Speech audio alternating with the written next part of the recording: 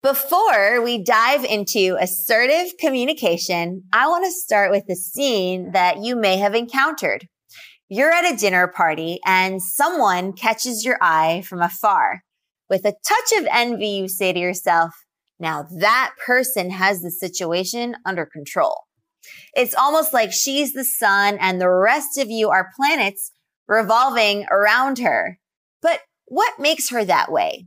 How is it that you can spot someone like that, even from a distance? How can you become the sun? Okay, maybe that's going a little too far, but in all seriousness, what makes these people different? Very often, it has to do with a mastery of assertive communication. It's a powerful tool that can open a lot of doors for you. So stick around because we're about to explore how you can become a more assertive communicator.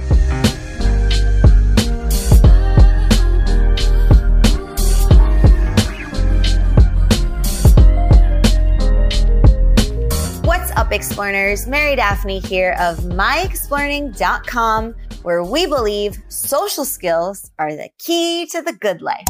What's the good life? It's where you call the shots, you have a crew you can count on, and you are on a mission that you care about.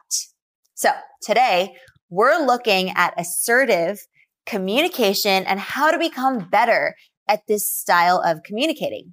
Now, what's cool about this skill is that it packs a double punch. Not only does it lead to better outcomes in your professional life, it also helps strengthen your personal network and increases your ability to enjoy casual social settings. And if you enjoy what we're discussing here today, you should also definitely check out our lesson about the 6 common communication styles. So you can check that out right here because it will help you discover your own communication style and how to adopt a new style that much better enables you to be a better, more effective communicator. Now, if you've been keeping up with our lessons, you know by now that communication isn't just about what you say. It's also very much about how you say it. So in order to properly discuss assertive communication, we're going to break it down into 3 distinct units: tone, lexis or words, and body language.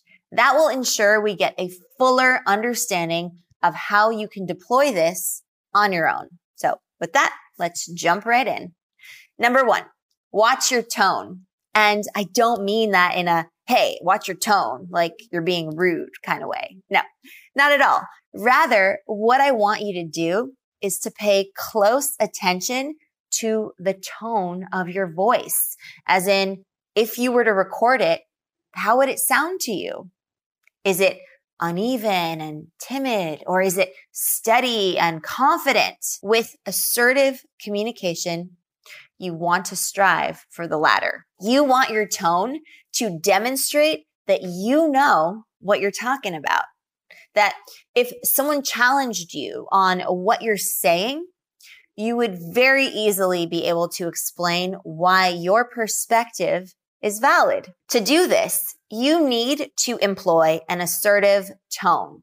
An assertive tone tends to be a bit deeper sounding than your standard voice. There should be no uptalk where you end a statement with a question, like, this is a version of uptalk because it sounds like a question, even though it's not a question, and it totally wouldn't sound assertive.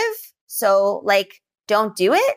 Anyway, you get the idea. Instead, make sure that the last few words you say are actually deeper in tone than your first few words. By keeping your tone deeper at the end of your statement, you imply that there is no doubt about what you're saying. It establishes a sense of credibility. It says you mean business. One way to work on this is to actually record your voice. Write down a few statements that you feel confident about, such as effective communication is a powerful skill and is definitely worth investing in. Or social skills are the key to a rich and fulfilling life. And now practice saying those statements using your normal voice. And then try again where you say the last few words using a slightly deeper tone. Play them back and now listen to the difference. If your voice is shaking or too soft, try again using more of your diaphragm to push out the words. You can do this as often as you need until it becomes more automatic. Number 2, using declaratives. Aside from tone, you can project much more assertiveness by using decisive wording. That means framing your thoughts in declaratives rather than questions. It also means not including modifiers or hedges that undermine the validity of your declarative.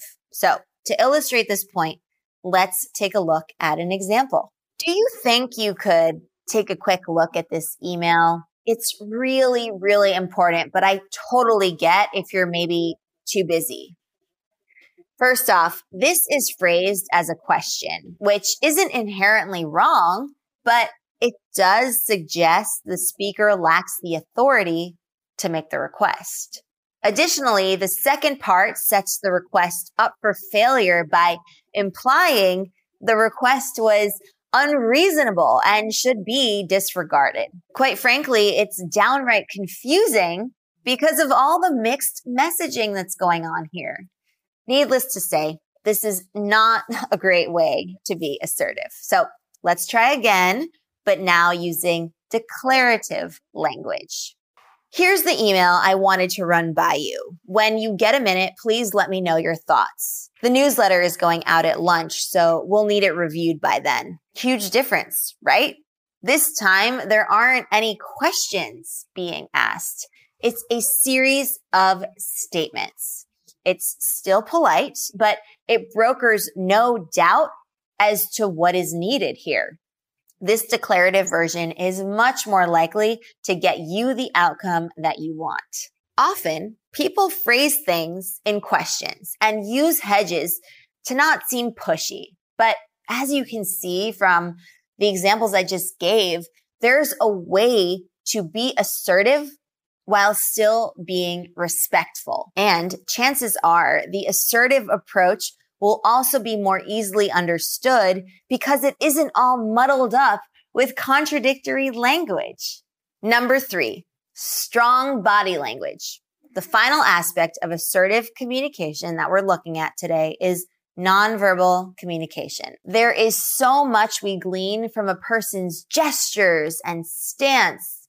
After all, before the invention of spoken language, we relied heavily on body language as a means of communication. Because of this, it's important to use strong body language to establish your assertiveness. In particular, this means adopting an open body stance. So postures such as crossing our arms and hunching over are protective postures that signal insecurity and lack of confidence. Now, by contrast, open arms and standing up straight or sitting up straight project confidence and strength, suggesting you are not afraid of being seen and speaking your mind. What is even cooler is that the open body stance will also send messages to your brain that you are confident, which will strengthen the tone of your voice and cause you to use more declarative language.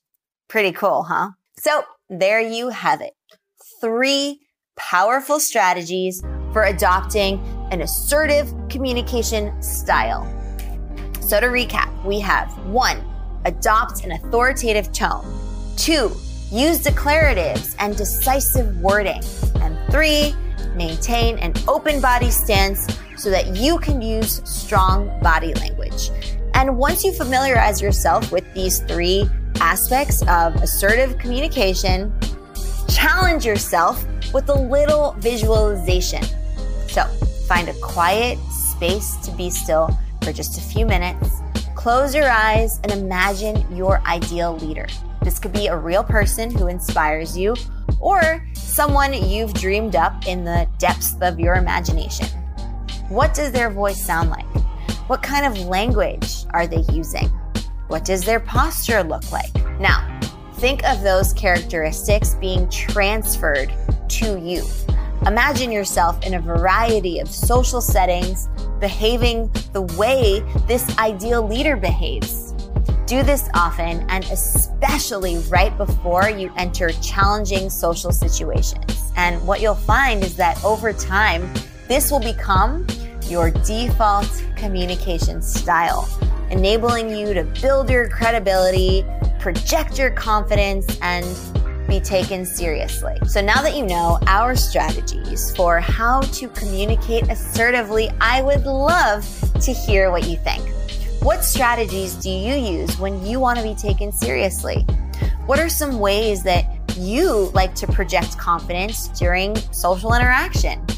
Share whatever is on your mind with us in the comments down below. And if you love this lesson, please be sure to let me know. You can give this video a thumbs up on YouTube. And if you haven't done so already, subscribe to join our tribe of explorers so that you never miss a lesson. And if you ring that bell, you'll get notified about our new lessons and weekly live streams.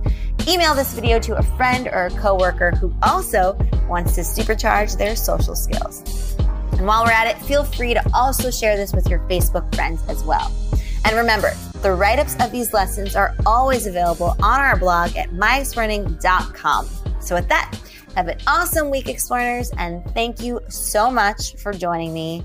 I will see you next time for your next Exploring lesson. Happy exploring!